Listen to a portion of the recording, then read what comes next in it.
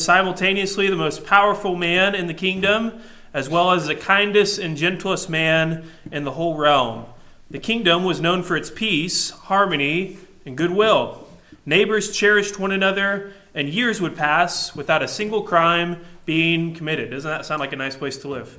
One day, however, the chief servant of the merciful king came into the throne room with ill tidings. He said, "There's a thief in your kingdom, sire," said the servant. The king was astonished. "Find the thief, and when you do, bring him to me. He will be punished with 10 lashes. Those in the room were astonished as well. It had been such a long time since a crime had been committed, they could hardly imagine who would have done such a thing. A week went by, and the servant made his way to the throne room again. "I have some bad news for you, sir," quietly reported the servant. "The thief has not been found, and he continues to rob from your people." In anger, the king raised his voice, and he said, "Find the thief, and when you do, give him 25 lashes."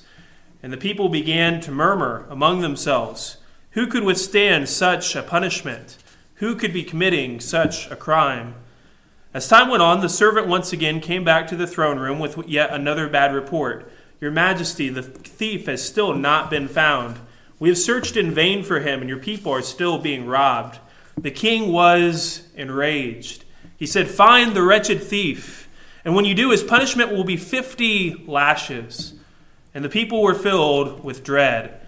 They were not even sure the king himself could withstand such a punishment. And if he could not, then certainly no one else could. Who could be doing such a thing? Soon afterward, the servant again approached the king in his throne room. His face was pale, his voice was timid and hollow. He said, "Your Highness," spoke the servant, "the thief has been found." And he said, "Well, bring him to me this instant," cried the king. The crowd that poured into the throne room slowly parted, revealing the thief, who now stood trembling in the middle of the room. To the utter shock and dismay of all, it was the king's mother. She stood there trembling and crying. Her small, frail body was shaking with fear and shame. She was perhaps the very last soul that anyone could have expected of such a crime. And there stood the king in shock and deeply wounded. The crowd began to wonder and murmur among themselves. What would the merciful king do? He raised his hand to quiet the crowd. "Bring the whipping post," he said. The crowd was dumbfounded. Would the king truly have his mother receive such a punishment? Even the king could scarcely survive such a flogging. This frail woman would not even last a few strokes. The old woman was tied to the post. Her garment was rent, exposing her back to the whipmaster. Her ribs were counted for her frailty.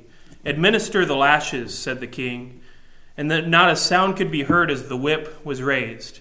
But just as the whipmaster was about to unleash the first stroke, the king cried, "Halt!"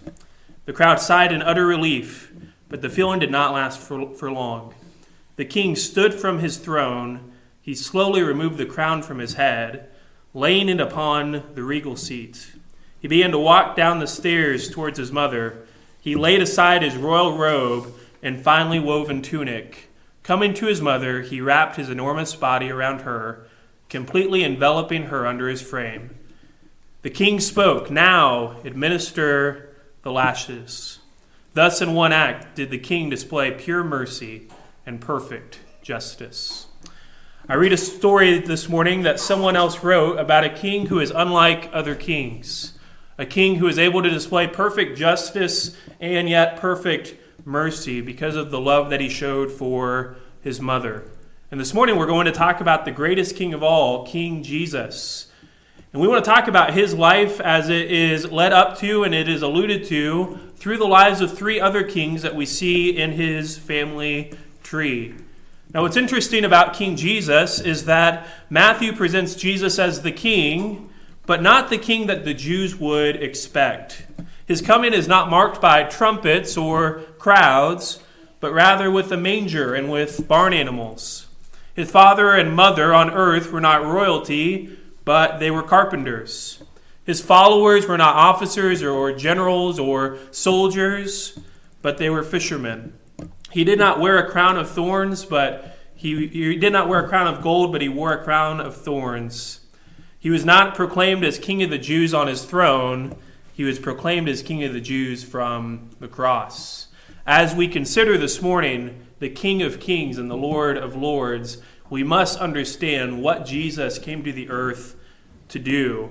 And the three kings we're going to talk about this morning point us to the character of King Jesus. There's books in the Bible that talk about the kings of Israel. They're quite interesting books to read about. One thing you'll notice is that it will say some kings were good and they did good in the sight of the Lord, and then some kings did what was evil in the sight of the Lord. All of them had issues. All of them sinned against God. All of them died. You can read through the book of 1st and 2nd Kings and 1st and 2nd Samuel.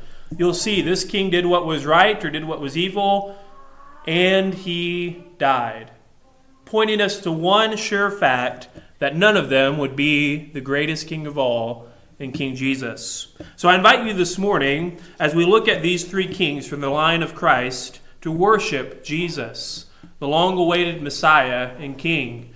We're going to read about, talk about, discuss kings from the line of Christ, their successes, their failures, and how they point us to Jesus. And in all three stories, we want to remember that Jesus is the ultimate king. We first want to look at King David. He is described in this genealogy as the father of Solomon by the wife of Uriah. His life is discussed in the books of 1st and 2nd Samuel. We want to see David, point number one, the warrior king. There's a lot of words you could use to describe David, but in 1 Samuel 16, as Samuel anoints David, and then in 1 Samuel 17, David is called a man of war, a man of valor, prudent in speech, a man of good presence. He was known as the warrior king, and we see his rise in the book of 1 Samuel, the rise of David the king. In chapter 16, we come to a place in the nation of Israel where God was done with King Saul. If you know your Old Testament history, King Saul had been the king of Israel, and he had started out okay, but eventually he did what was evil in the sight of the Lord, and God removed the kingdom of Israel from his hand. This leads way to the need for a new king. In 1 Samuel 16, God speaks to Samuel. He tells him to go to the house of Jesse, who is David's father, and to look for a new king. David arrives on the scene. There's all these brothers that David had, and they're big and strong, and they look like they fit the part. And one by one, Samuel goes through these sons of Jesse, and God does not pick any of them to be the king. Let's remember what God says. He says to Samuel, "Do not look on his appearance or his height of stature, because I have rejected him. For the Lord sees not as man sees. Man looks on the outward appearance, but the Lord looks on the heart." So Samuel looks through all these men who are there in Jesse's house, and he tells David's father, "Is there anyone else here?" And he says, "Well, there's David, but he's out watching the sheep. He's not even grown yet." Samuel has Jesse bring David to him, and the Lord says, "That is the next king of Israel." David is anointed by Samuel and proclaimed to be the next king. But he would not become king right away. There's a little bit of time that passes, and then in chapter 17, we see his encounter with Goliath. And all of us know the story. Goliath was the giant. He was intimidating the nation of Israel, and no one wanted to face him. Not Saul, not any of the soldiers. David eventually is put face to face with Goliath and kills him with stones in a sling. We see from this chapter that the Lord is with David during his rise. From this moment, David becomes close friends with Saul's son, Jonathan. He becomes close to the kingship of Saul and his family. He eventually marries one of his daughters, but Saul becomes jealous of David. We see that Saul is not chosen by God to be king through the rest of 1 Samuel. He starts to become weaker, and he eventually tries to kill David twice. Many of you think your father-in-law is difficult to work with. Imagine trying to be killed by your father-in-law 2 times. David ends up fleeing from Saul and going on the run in the wilderness. Eventually, when you get to the end of the book of 1 Samuel, Saul dies and David becomes king. And then you get into 2 Samuel, and the phrase that is used to describe David's kingship is that he's growing greater and greater and greater. He becomes king. He starts taking territory. He makes Jerusalem the capital of the nation of Israel. And it all culminates in 2 Samuel chapter 7. In 2 Samuel chapter 7, David prays to God, and he wants to build God the temple. He wants to make a dwelling place for God here on the earth for people to worship him. But unfortunately, David was not able to build the temple for God because he was a man of war. But in 2 Samuel chapter 7, the Lord does speak to David, and he tells David that there will always be a ruler on his throne, that there would be one who would rule on the throne of David forever. And that points us to who? King Jesus, the descendant of David, who we meet here in Matthew chapter 1. Everything is going well in 2 Samuel up until this point, even in the first couple chapters after chapter 7. The first half of 2 Samuel is going well for David up until chapter 11. In chapter 11, we see David's sin with Bathsheba, which we talked about in last week's sermon. In this sin, he commits adultery with the woman. He covers it up by having her husband killed, and then he lies about it for a year. And even after he repents to the Lord, even after God forgives him, we still see the consequences of his sin. If you read the rest of the book of 2 Samuel, it's not an encouraging tale for David. In chapter 13, one of his sons rapes his sister. Because of that, another one of his sons kills that son. Through the rest of the book, one of his sons tries to take the throne from David. He eventually forces David into the wilderness, where David runs from his son, and eventually that son dies. If you read through the rest of 2 Samuel, you see David as a sad and depressed king who has not done what the Lord had asked because of his sin. But yet also in the story of David, we are reminded of God's forgiveness. He writes about the forgiveness he receives from the Lord in the Psalms. And while we do see in his life things did not work out well for him towards the end of it, we do read in the Psalms of the forgiveness and the mercy that God offers to David. And because of that, we can take some principles from the life of David. In Psalm 18, it describes what is written in 2 Samuel in chapter 22. And in the first couple verses it says, I love you, O Lord, my strength. The Lord is my rock and my fortress, my deliverer, my God in whom I take refuge, my shield and the horn of my salvation, my stronghold. I call upon the Lord, who is worthy to be praised. Isn't it interesting that at the end of David's life, even after having all these things happen to his family, God still is David's Lord. He still watches out for David. David still finds his dependence from the Lord. So there's some principles we can take from David's life. David not only is talked about in 1 and 2 Samuel, he writes many of the Psalms that we have in the book of Psalms. And from these Psalms, I think there's some principles that we can take as we see David and his trust in the Lord. In Psalm 53:3, we see that when you are afraid, you can trust God. David had many times in his life where he could have been prone to fear, whether it was being anointed king, even though Israel already had a king, when it was facing Goliath, when Goliath was 9 feet tall, whether it was Saul trying to kill him, or his son trying to kill him, or people rising up against him when he was king. David had times when he was afraid.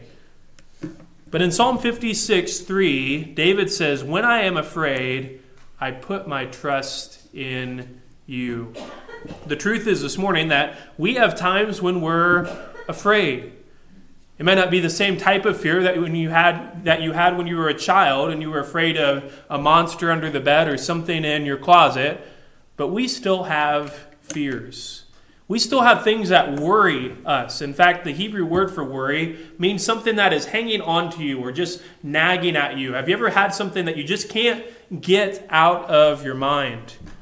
And in the life of David, he had many different things that could have worried him, but a principle from his life that remains true is that when he was afraid, he trusted the Lord. Secondly, from his life, we see that when you are depressed, you can hope in God. If you read the books of 1st and 2nd Samuel, David seems like this strong, courageous, upbeat king who worships God. Apart from his sin with Bathsheba, he seems like this righteous person. In fact, God looks at David and says, he is a man after my own heart. But then you read the Psalms that David wrote, and you see that he was a man that battled with depression. He was a man that you could almost describe as being bipolar. He says in Psalm 42:5, "Why are you cast down, O my soul? And why are you with turmoil within me? Hope in God, for I shall again praise him, my salvation and my God." David remembers the Lord when he's depressed, when he is prone to being downcast. He finds his hope in the Lord. And there's certainly times in our lives where we can be depressed, whether we struggle with depression that is labeled on us or whether it is just being down about our circumstances. We need to remind ourselves to hope in the Lord, to turn to him, to remember that despite our circumstances that we're in right now, that we can have hope, we can have confidence in God and what he is doing. There were times in David's life where things did not look good, but David was still able to see the bigger picture and worship the God who he served. Thirdly, when you have sinned, you can repent. This obviously is a theme from David's life. His sin is one of the most talked about stories from the life of David. In Psalm 32:1, I read it last week, he says, "Blessed is the one whose transgression is forgiven, whose sin is covered." There is a blessing in forgiveness. Sometimes when you're caught in sin, when you've committed a wrongdoing, all you can think about is how you can cover it up and how no one can figure out what you have done. But as David says in the Psalms, there is a blessing to when you have been caught. There's a blessing that comes when you have been forgiven by the Lord, when you repent, when you acknowledge the wrong that you have done. That year of David's life was probably one of the most miserable years of his existence. The true blessing came when he found forgiveness in the Lord. And finally, when you face wickedness, don't worry. In Psalm 37:1-2, it says, "Fret not yourself because of evildoers. Be not envious of wrongdoers, for they will fade away like the grass and wither like the green herb." David faced wickedness in his life. There were unrighteous people who were trying to kill him. There were people that said things about David that were not true. David was betrayed by close friends. Yet through all of this, he reminds himself, don't worry. To allow the Lord to handle those who are unjust, who are not doing what is right. That he will have vengeance. But ultimately, from the life of David, there's not only principles that we can learn, but there's a person that David points us to, and that is Jesus. David may be known as Israel's greatest king, but in his greatness, we see that he still sins. In his greatness, we see that he still dies. He points us to Christ. Jesus will one day come and be the warrior king. And he will be the greatest king that has ever walked this earth. In Revelation chapter 19, it describes what it will be like when Jesus comes. John says in verse 11, "Then I saw heaven open, and behold, a white horse. The one sitting on it is faithful and true, and in righteousness he judges and makes war. His eyes are like flames of fire, and on his head are many diadems. And he has a name written that no one knows but himself. He is clothed with a robe dipped in blood, and in the name by which he is called is the Word of God. And the armies of heaven, arrayed in fine linen, white and pure, were following him on white horses. From his mouth comes a sharp sword, with which he will strike down the nations. He will rule them with a rod of iron. He will tread on the winepress of the fury and wrath of God the Almighty. On his robe and on his thigh he has a name written, King of Kings and Lord of Lords." Jesus will be the greatest king to ever walk the earth. So we think about all the leadership in the nation of Israel, the good kings, the bad kings, none of them could ever do what Jesus did. And that's true of our leaders today. Whether you like who's in office, whether you don't like who's in office, none of them can ever do what Jesus is going to do. I don't know how the elections are going to go next year. I can promise you one thing. Whoever in office is not going to be perfect. They're not going to always make the right decisions. They're probably going to fail. And it reminds us that we still wait for the day when Jesus comes to the earth and is the perfect king. And we pray that that day comes soon. David is followed in the story by his son Solomon, and he's the second king we want to talk about. Solomon, the wise king. His story is talked about in the book of 1 Kings. His mother was Bathsheba, and that's referenced in Matthew chapter 1. We also talked about it last week in the women of Jesus' family tree. In the beginning of 1 Kings, there's a little bit of controversy around Solomon and his right to the throne. As David is in his old age, one of Solomon's brothers, Adonijah, tries to take the throne for himself. He just tries to come in and start acting like king, acting like he is in charge. And this was not only not what David wanted, this was dangerous to Solomon and his mother Bathsheba. If Adonijah wanted to be king, he would probably need them to be killed. So eventually, through some circumstances in 1 Kings chapter 1, Nathan the prophet helped Solomon become king, and David proclaimed Solomon to be the king, and all of the people trying to threaten his rule are destroyed. Early in Solomon's reign, Solomon is given an opportunity, a blessing from the Lord. God tells Solomon that he would give him whatever he asks for, whether it was riches or armies or whatever he wanted, God would give it to Solomon. And do you remember what Solomon asked for? He says, "Give your servant, therefore, an understanding mind to govern your people, that I may discern between good and evil. For who is able to govern this, your greatest people?" And because of that, Solomon receives wisdom. Wisdom and understanding from the Lord. And this makes Solomon the wisest king that Israel ever had. The book of 1 Kings, the first several chapters, discusses Solomon's wisdom.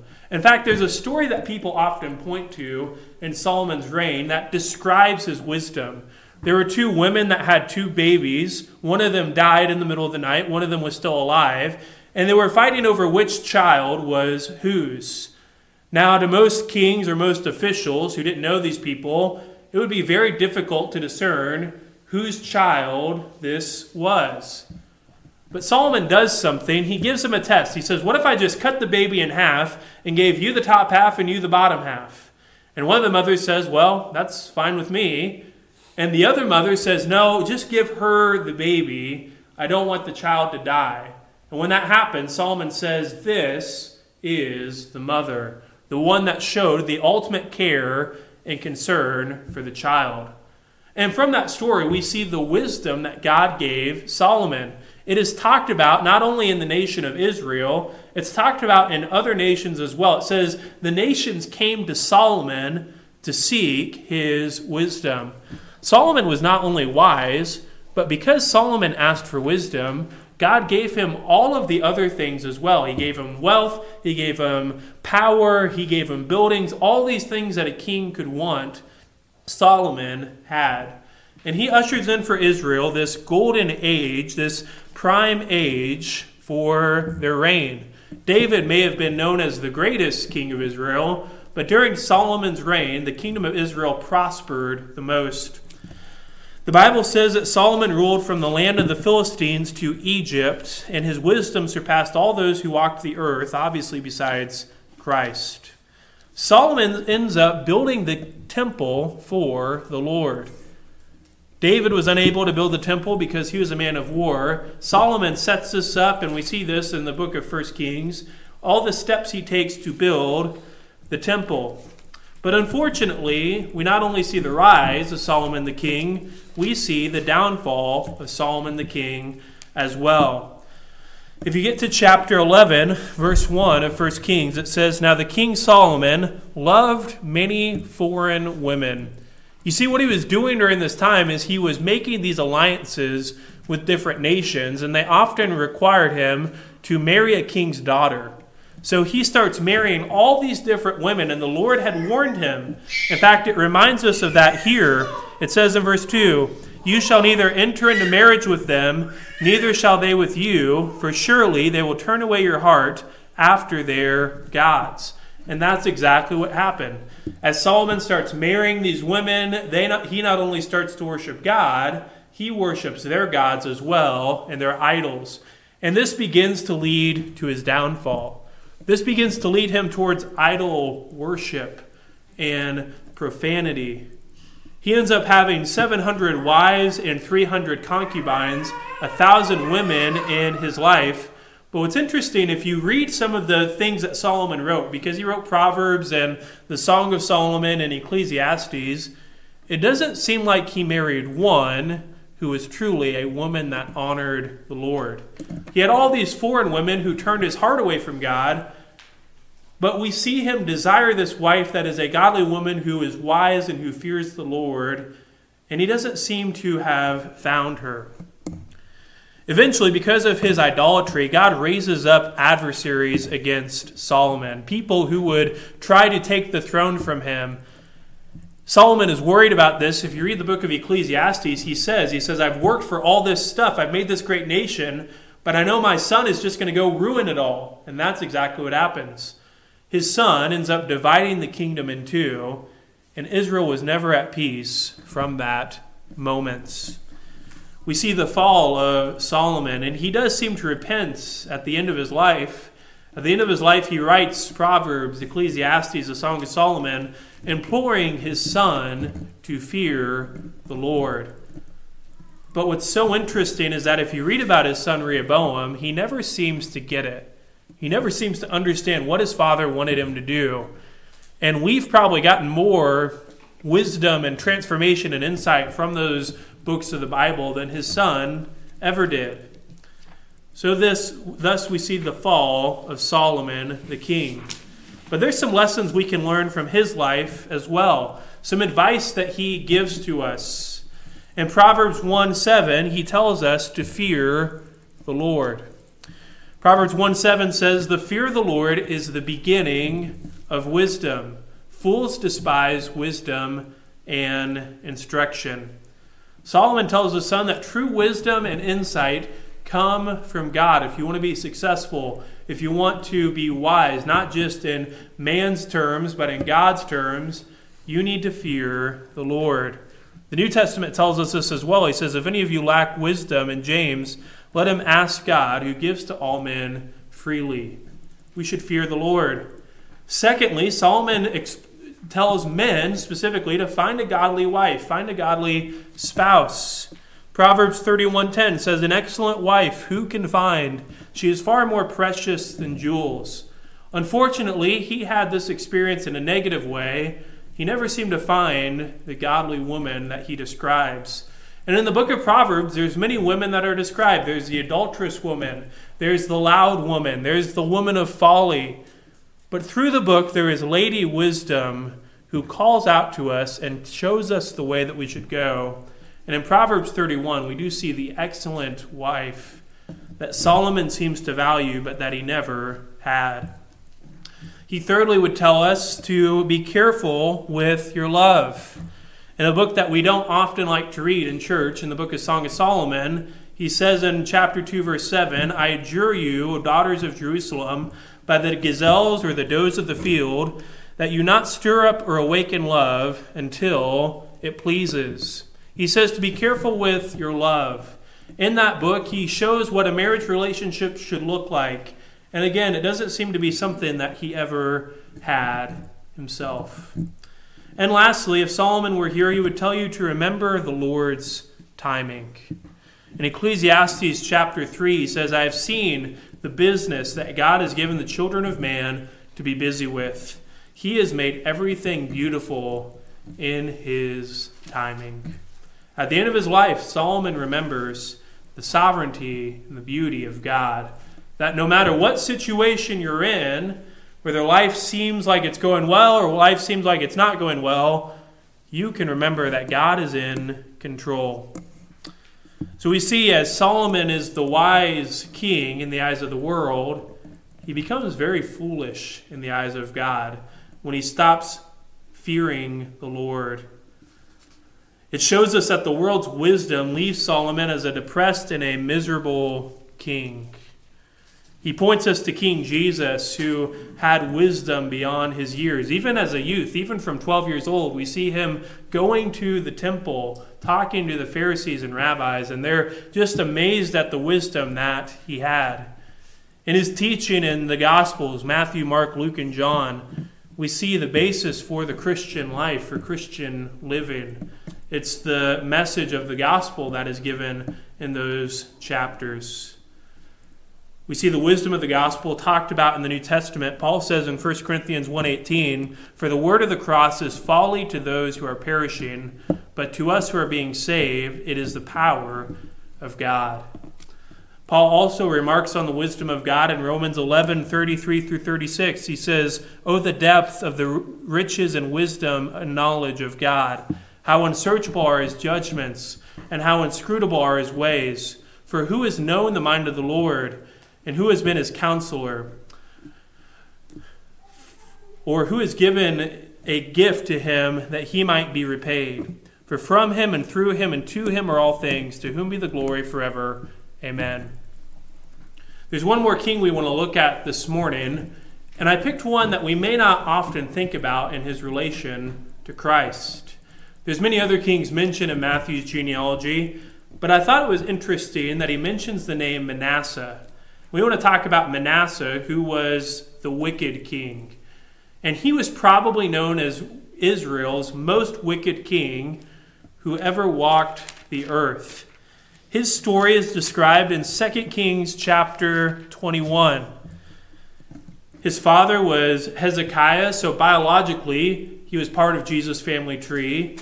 But he did what was evil in the sight of the Lord. He's kind of that family member in Jesus' family tree that you think about in your family tree and you think, well, yes, we're technically family, but we don't really claim him, or we don't really want anything to do with him because of his actions.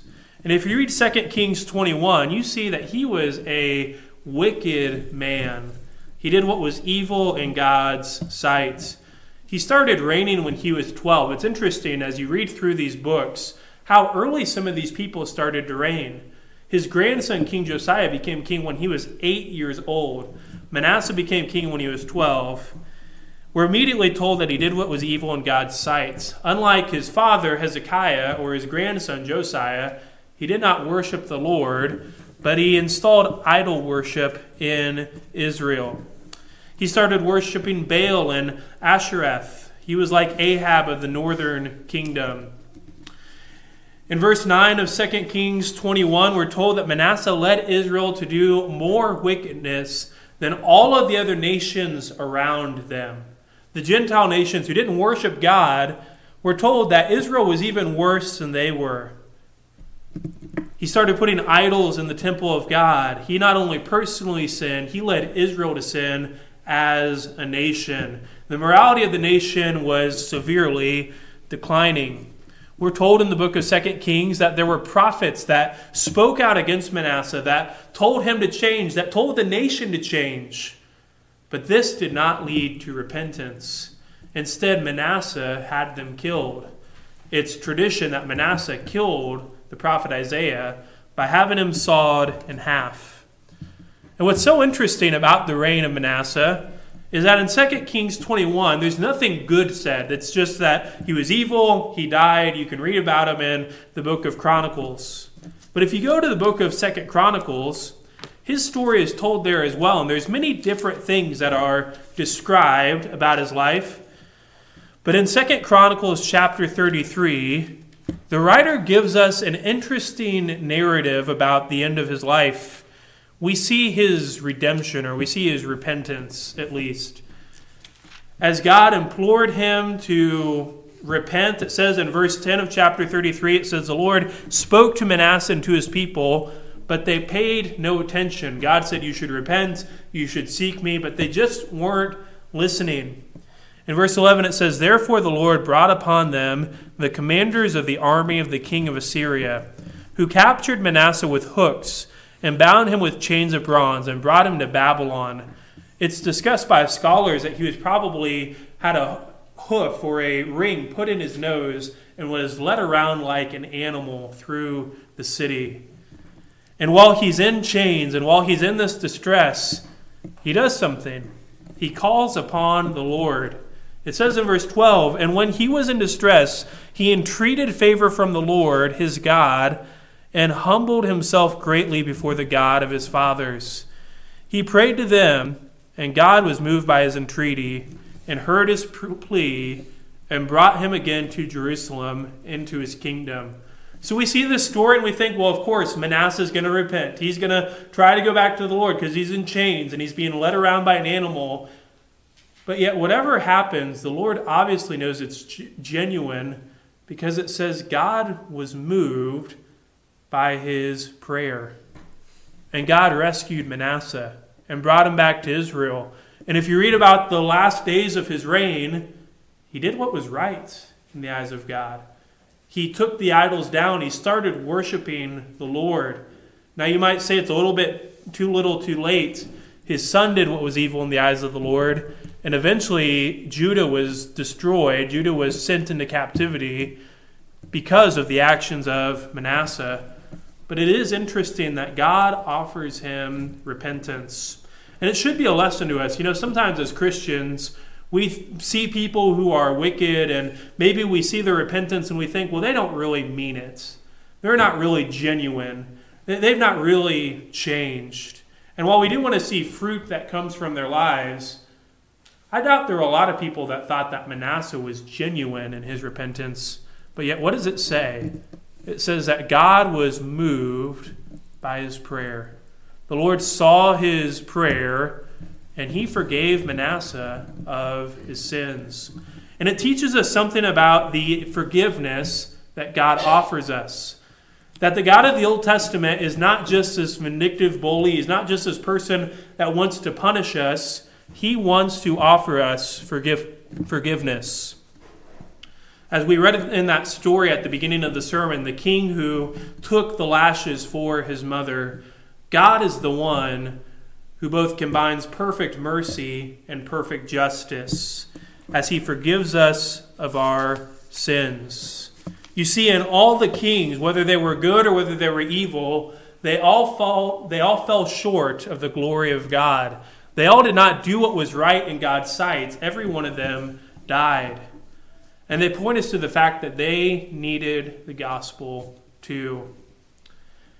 And just like the kings of Israel, we are sinful as well. The Bible says we have fallen short of God's glory, that we have turned away from God. We've not sought him like we should.